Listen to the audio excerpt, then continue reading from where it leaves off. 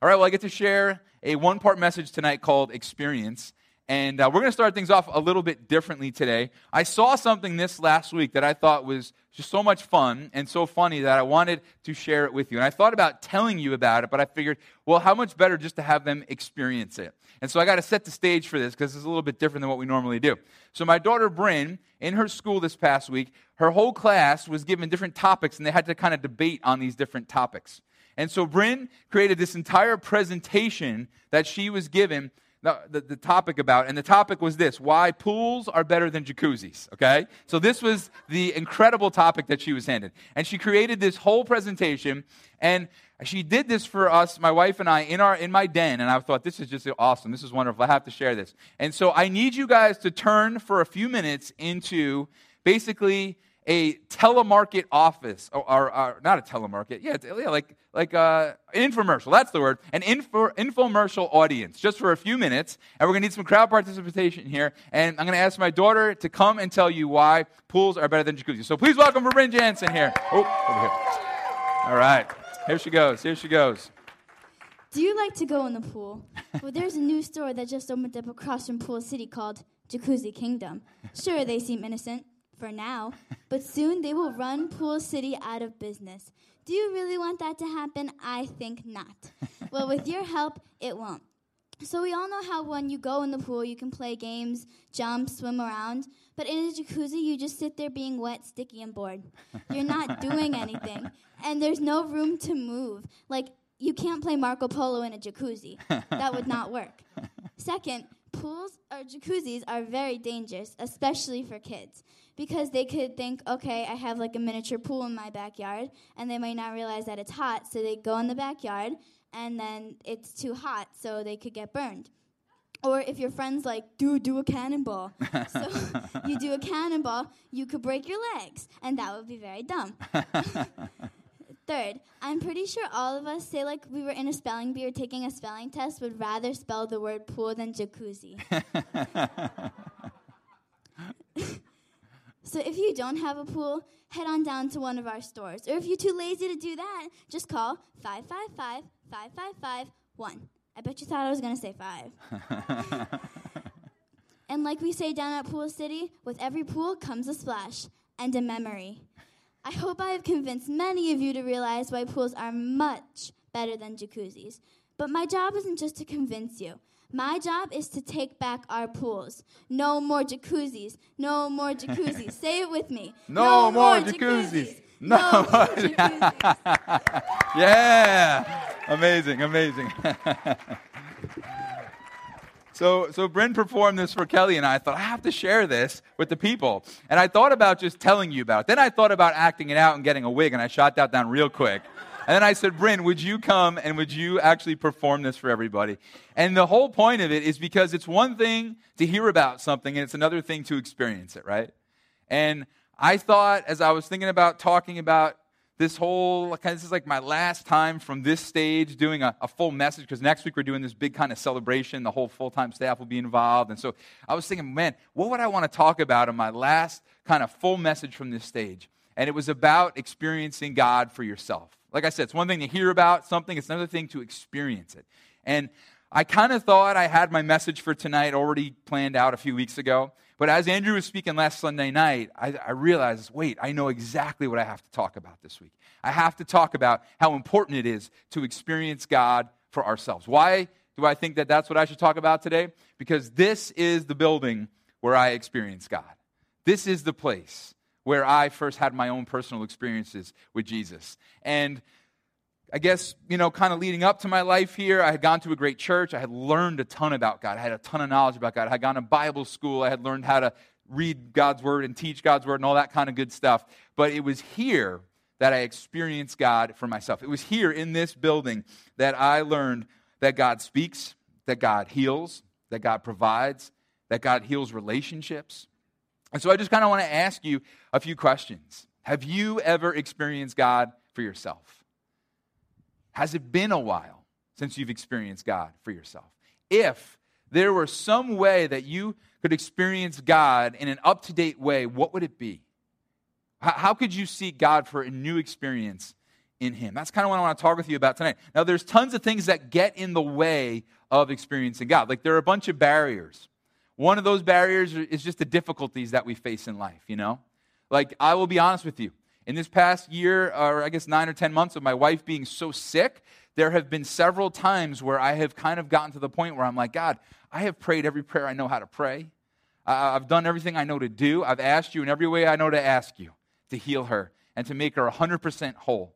And through this process, though obviously she's gotten a lot better than she was, not kind of seeing that final like clincher, like yes, she's whole, has been really discouraging at times. And sometimes those difficulties and those disappointments that we experience when we go to God kind of become barriers to experiencing God in the future, you know? And I would guess some of you guys in the room, if not all of us, have asked God for something at one point or another, and it hasn't come through, and that has discouraged us from pursuing Him for a new experience in Him. So sometimes that can be the thing that gets in the way. One of the things that actually I think for us older people in the room here tonight is that as we get older in life, some of us lose that passion to experience God. That's something that I see in myself. That when I was young, early 20s, man, there was such a desperation in me to experience God. There was such a hunger and a passion. And I think some of that just is because when you're younger, you have more energy and you have more passion, you know? I mean, if I took my 9-year-old's energy and bottled it, I would be the most wealthy person alive. Like, even in his sleep, he's like twitching. Like, he's always moving, you know? And so as you get older, you lose some of that energy, lose some of that passion, you know? But that shouldn't stop us, older people in the room, from continuing to seek God. Now, it's not just about age of life. It's also, I think, about age of faith. Some of us have been Christians a really long time. Even some of you guys who are young here tonight, you've been Christians, you would say, for like 15, maybe even 20 years, some of you guys, even though you're maybe just in your early 20s, right? And the reality is that I think as we get further along in our relationship with God, sometimes we can kind of sit back and go, okay, I've already experienced God. I already know He's there. So I don't really need like an up-to-date experience with Him, you know? Like, I think when we're early on in our relationship with God, we're desperate to experience Him because it's kind of like either I have to figure out if He's there or not, you know? But as we get older, I can see this in myself. As I get older, I'm like, oh, I know God's there. There's no doubt. I've experienced Him. But does that then maybe not drive me as much then to experience Him again now in my life in an up-to-date way? I think another thing that kind of becomes a barrier in our relationship with God and experiencing Him is some of us just kind of feel like we're just kind of too ordinary to experience God. You ever felt like that? Like, you almost believe the lie that experiencing God is for like the really super special, like super holy Christian people, and not you and not me? What about this lie that we're just kind of too rough around the edges to experience God, you know? Like, why would He let us experience God with kind of the mess that we sometimes are in our lives? And so here tonight, I kind of want to just address all this and encourage us to push past all of those barriers and say, no, I need an up-to-date, fresh experience with God. I think experiencing God is actually the key to many things. I'll give you a couple examples. I think experiencing God is the key to faith in God. In fact, let me say it this way. Experiencing God ignites faith in God. Now, this is really good news because some of you here in the room are really struggling with your faith right now. Some of you in the room, you don't know if God is there. Or some of you guys are pretty sure He's there, but there is something in your way. There is some kind of a situation that is way bigger than you. I think sometimes as we're wrestling through these kind of big, huge mountains in our way, it's like, okay, I know God is there, but do I have the faith to like really get past this? And when we experience God, it gives us fresh faith for that next mountain that we have to face, you know? I think another thing that it helps us do, I think another kind of way, kind of is a key, is experiencing God is a key to obeying God, right? I'll say it this way. Experiencing God ignites obedience to God, right? If you're here tonight and you are struggling to obey God, there's some area of your life, you're just having a really hard time kind of surrendering to God and saying, okay, God, I want to give this to you. Maybe you know like God's calling you to put something aside or to do something. And you're sitting there going, man, I'm just really struggling with following through with this. I'm telling you, when you experience God and the goodness of God, it makes you want to do what He wants you to do. And you begin to say, oh man, not only do I know God wants me to do this thing, but I want to do this thing because I've seen how good He is. I've seen how much better He is than following all the other things and all the other options that are out there. I think another key that we find here is experiencing God is the key to loving God, right? And again, I'll just say it this way, experiencing God ignites our love or our passion for God. And maybe for some of us, it's not even that it ignites our passion, but it's that it's going to reignite it Anybody in the room here, you don't have to raise your hand, but anybody in the room here ever feel like you don't love God? Like maybe there was a certain season in your life where you just really loved God, where there was such a passion and almost like a fire in your heart for God, and you look back at that time and you're like, man, I don't have that right now. I'm telling you, an experience with God reignites your passion for God. It reignites that love for God when you experience Him. And so tonight, I want to talk about this incredibly important topic of experiencing God, because I think it's so vital, especially for so many of you guys. I mean, we have a ton of you guys who are younger, who are in college, who are young professionals. We have some of you guys who are in high school tonight. And man, an experience with God will literally set your life on a different course. Like that certainty that He's there, that certainty that He's with you, that certainty that He loves you can become this driving force to lead you forward like never before. And so I think experiencing God is so incredibly vital. And so I kind of want to talk about this here tonight. Now, if you're not a follower of Jesus, I'm so glad you're here. And I just want to say, what if this God that we're talking about here tonight, what if He answers when you knock? Like, what if He's the kind of God that when you seek Him, He actually responds? Maybe that's a kind of God that's worth following. And so tonight we're going to look at the importance of an experience with God. We're going to look at a few verses in a book called Judges, and then we're going to jump to the second half of the Bible, and I just want to tell you a story from there. And then I want to share some personal stories of what God has done. I think that's really important because I think sometimes we can look at the Bible, and of course the Bible is like the authoritative word of God, right? But we look at that and we say, okay, while this might be true, it happened a really long time ago.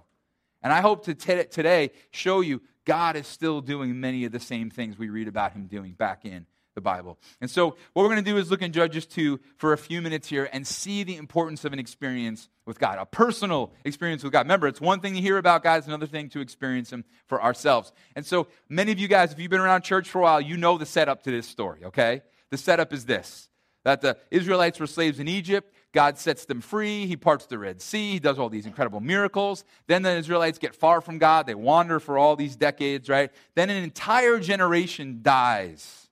And then a new generation enters into the land that God promised them. And we're going to call that generation that enters into that land that God promised them, we're going to call them Group A today, okay? And there's going to be a Group B in just a minute. But let's talk about Group A here for a second. It says this in Judges 2, verse 6. Now Joshua sent the people of Israel home, so each family went to take possession of the territory they had inherited. Now this is important, verse 7. You ready? The people served the Lord throughout Joshua's lifetime and throughout the lifetimes of the leaders who had outlived him and who had seen all the spectacular works the Lord had done for Israel. Now this verse is really important because you know what it tells us? It tells us that these are people who serve the Lord, but they also had experienced the Lord, right? That they had seen the spectacular works, and their ancestors had seen the spectacular works, and they had talked about these works, and they had told their kids about these works, and then their kids experienced God for themselves. And I want to say to you guys tonight, one of my prayers for you, especially if you're younger here in this room tonight, is that your faith would not just be your parents' faith, but it would be your own faith. Like some of you guys grew up in Christian homes.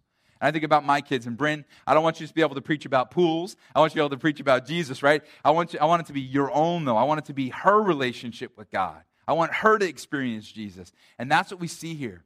The Group A who has experienced God, and that experience with God drove them to live for God. Now we're going to talk about Group B. Ready? It says that whole generation had joined their ancestors in death. So in other words, Group A all died. So another generation grew up after them. You ready for this? They had no personal experience with the Lord or with what He had done for Israel. So this is Group B now. And Group B doesn't have the experience that Group A had. And so now what's going to happen? How are they going to live? Look what it says in verse 11. Then the Israelites did evil in the eyes of the Lord and served the Baals. Okay, so Group A saw the spectacular works of God, and they lived for God. They had faith in God, they obeyed God, and they loved God. They weren't perfect, but those three things were true of them. And then Group B shows up. They had no personal experience with God. And so they turned their back on God and they served the Baals. Well, who were the Baals? Well, Baal was a statue made of wood or gold that represented a god out there, a false god, a god that didn't even exist. And they worshipped him in different ways. Some worshipped him as the storm god or the sun god or the god of fertility. And that is why it says, and they served the Baals. because they would worship Baal in different ways or different forms. And so here's a group of people who had no experience with God, and so they did not have faith in God. They did not obey God, and they did not love God. Are you seeing the importance of a personal experience with God? Are you seeing how vital it is that you and I don't just hear about God, but we experience Him for ourselves? And that's been one of the heartbeats of our church for many years. That we would experience God for ourselves. Maybe that's what's missing in your life right now. Maybe some of you guys would say, oh, maybe that's why I'm struggling so much in my faith in God.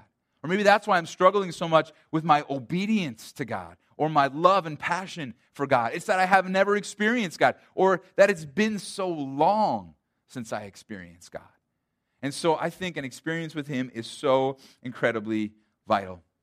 I just want to share a story with you now from the second half of the Bible, the New Testament, and then I want to share some of my own personal stories about what God has done. But Jesus, one day, was preaching by a lake, and there were some fishermen nearby, and Jesus had an agenda with these fishermen.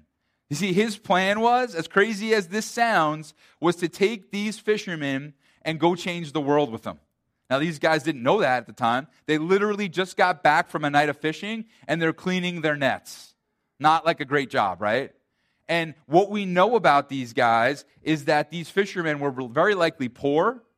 They were very likely rough around the edges. I don't know if you ever spent time with some fishermen, okay?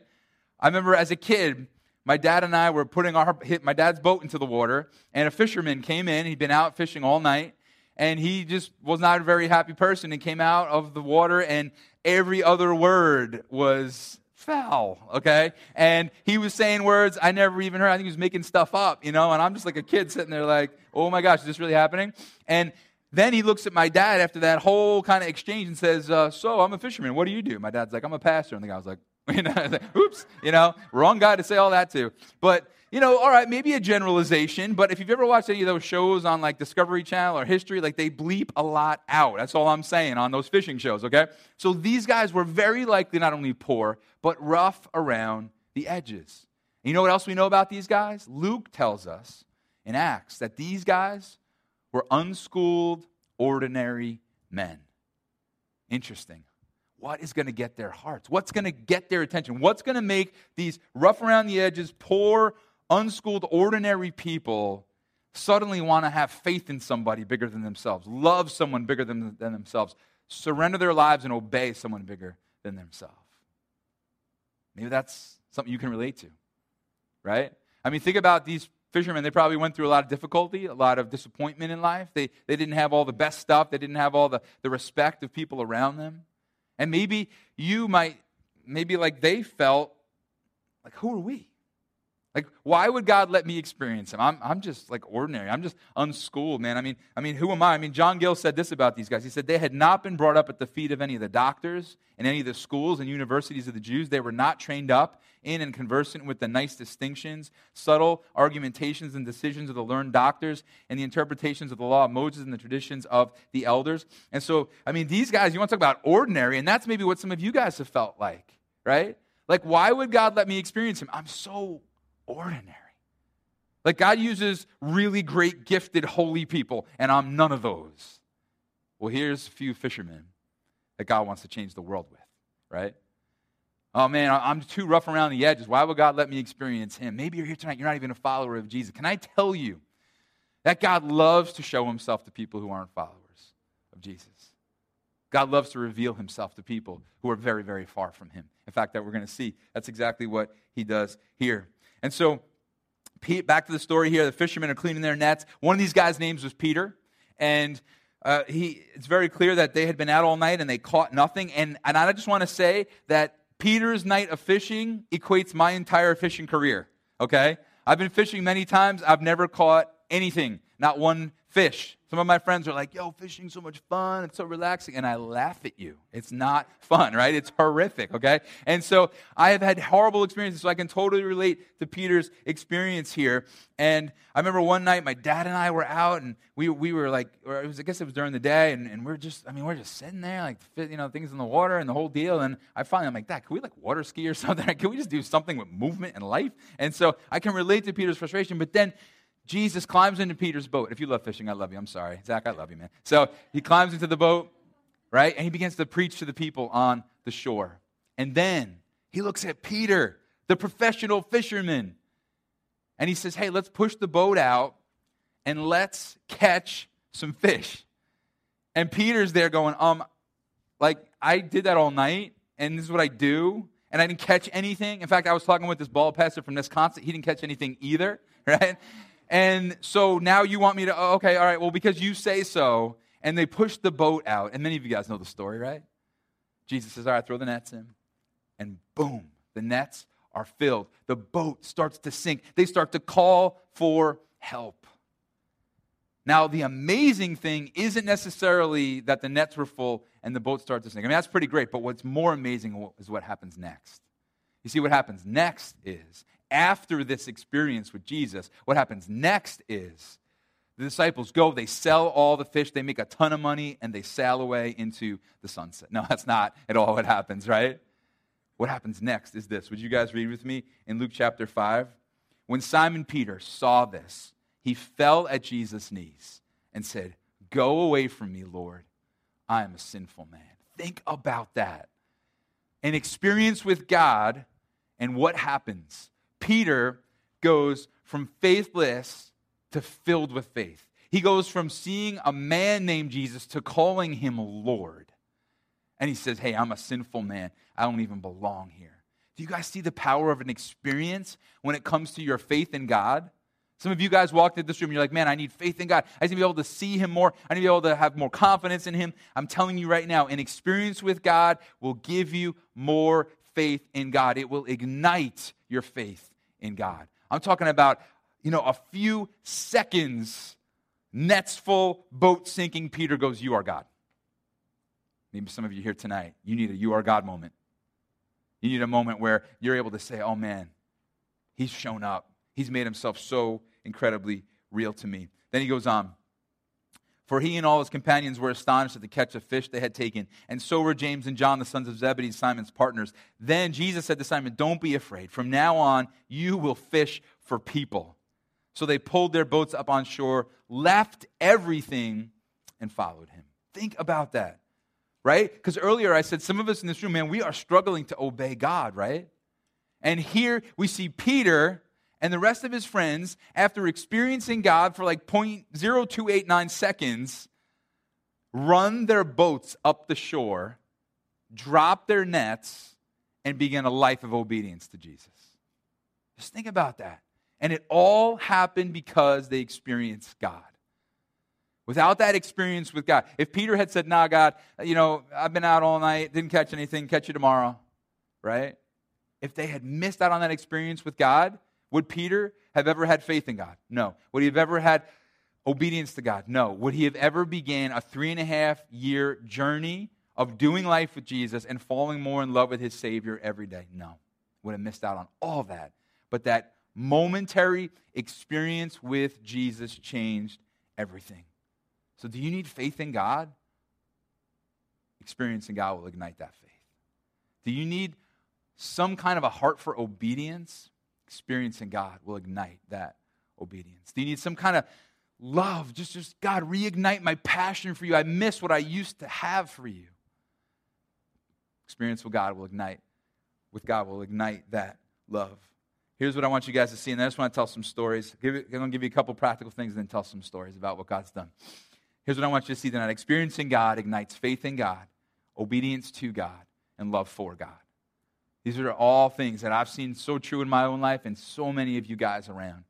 I see, people come to church and they're trying to learn more about God, and that's great, and they're getting some knowledge. But man, when you experience Him for yourself, it's like somebody flips a switch, and your faith catapults, and your obedience becomes something that, wow, now I'm excited about honoring God, and my love and my passion for Him begins to grow.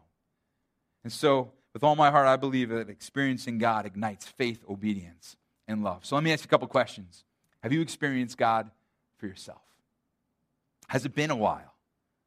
What will you seek Him for right now? What new thing? Push all those barriers out of the way that we brought up earlier. Disappointments, difficulties, age, age in faith, feeling too rough around the edges, feeling maybe too ordinary, push all that aside. None of that matters. It's all about a new encounter with your Savior. So the question comes up, of course, if we want to experience God, what do? It's so simple. Guys, there have been books written, experiencing God, do this, do that.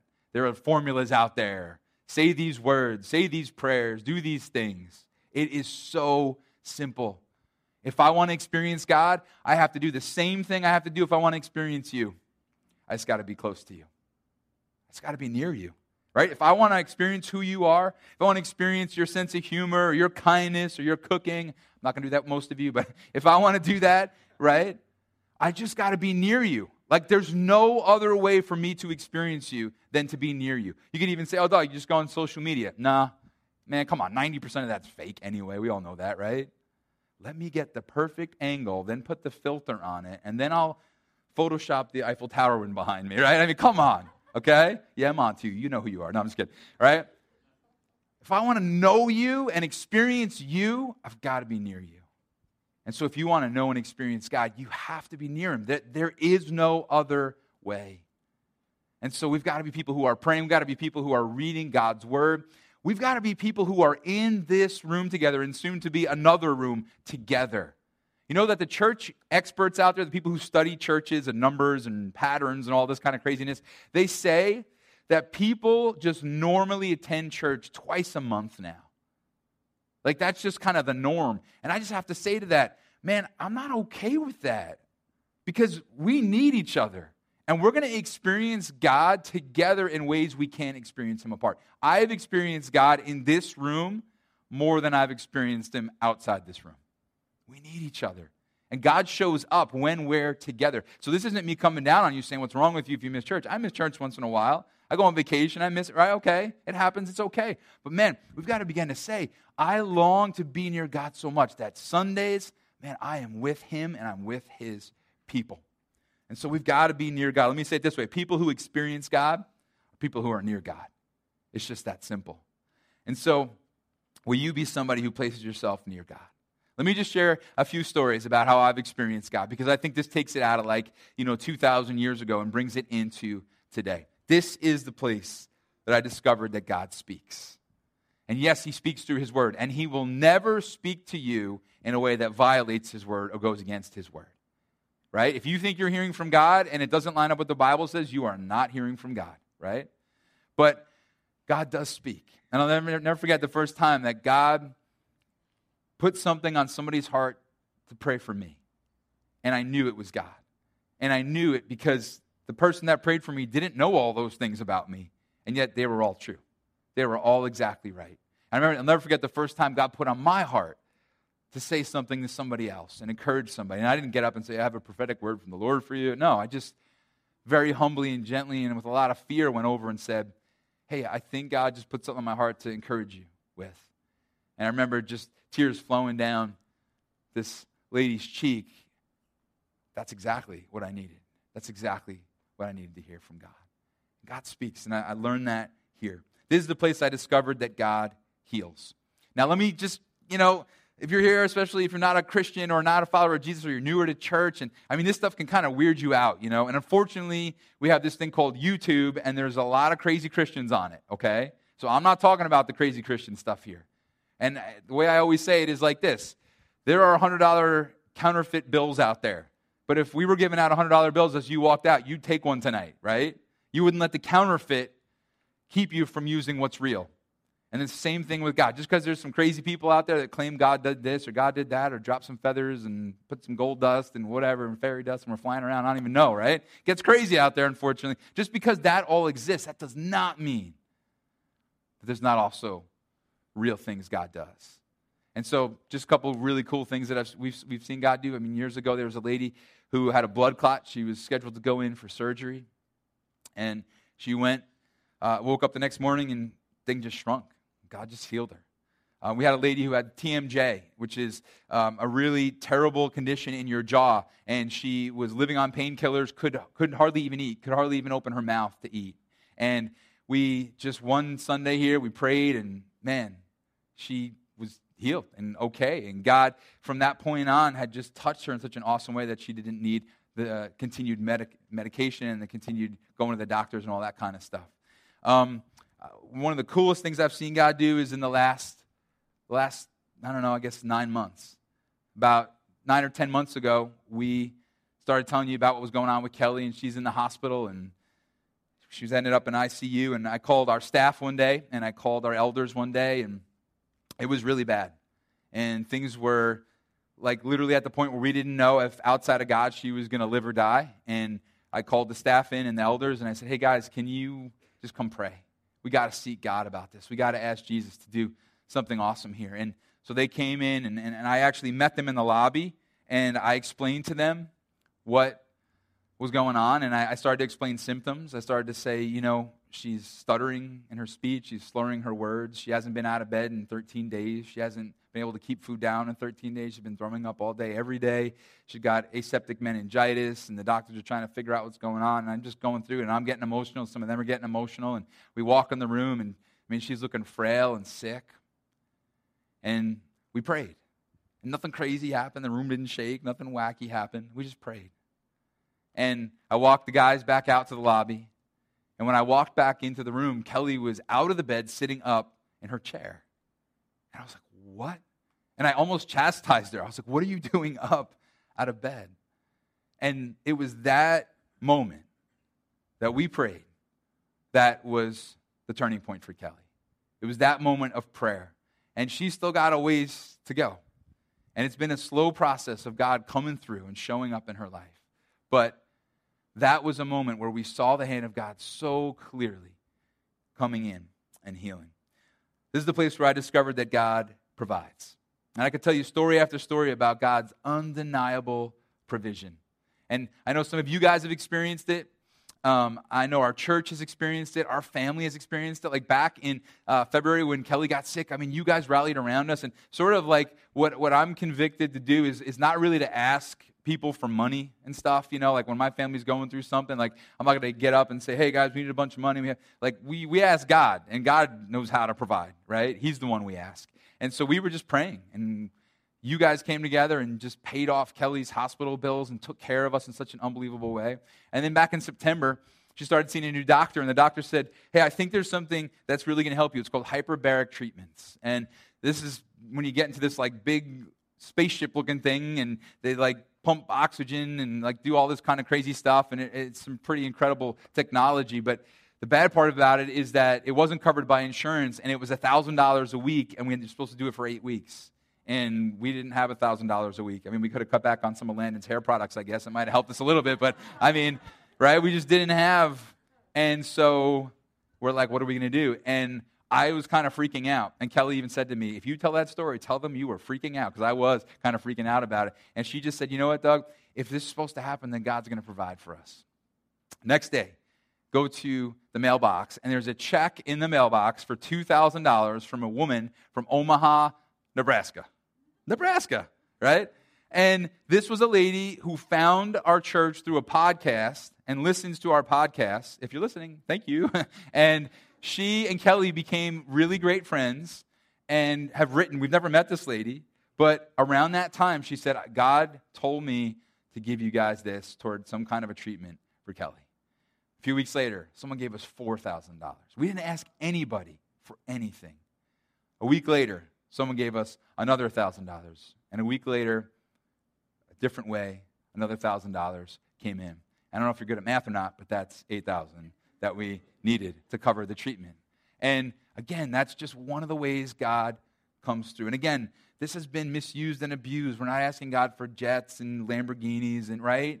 It's needs. It's the things that God knows we need. That's the way he comes through. Lastly, this is the place I discovered that God heals relationships. This morning, a couple dedicated their baby, Steve and Stephanie. And they gave me permission to share this because a few weeks ago we were trying to figure out when we were going to do this dedication. And so as we're writing back and forth about when we want to do it, Stephanie wrote this, and she gave me permission to share this. She said, I was just talking to Steve about how I would really love to do the dedication before we leave this building. This is where our family became whole again. Jolene, who's their daughter they dedicated, wouldn't be here if we had never walked through those doors. God is so good.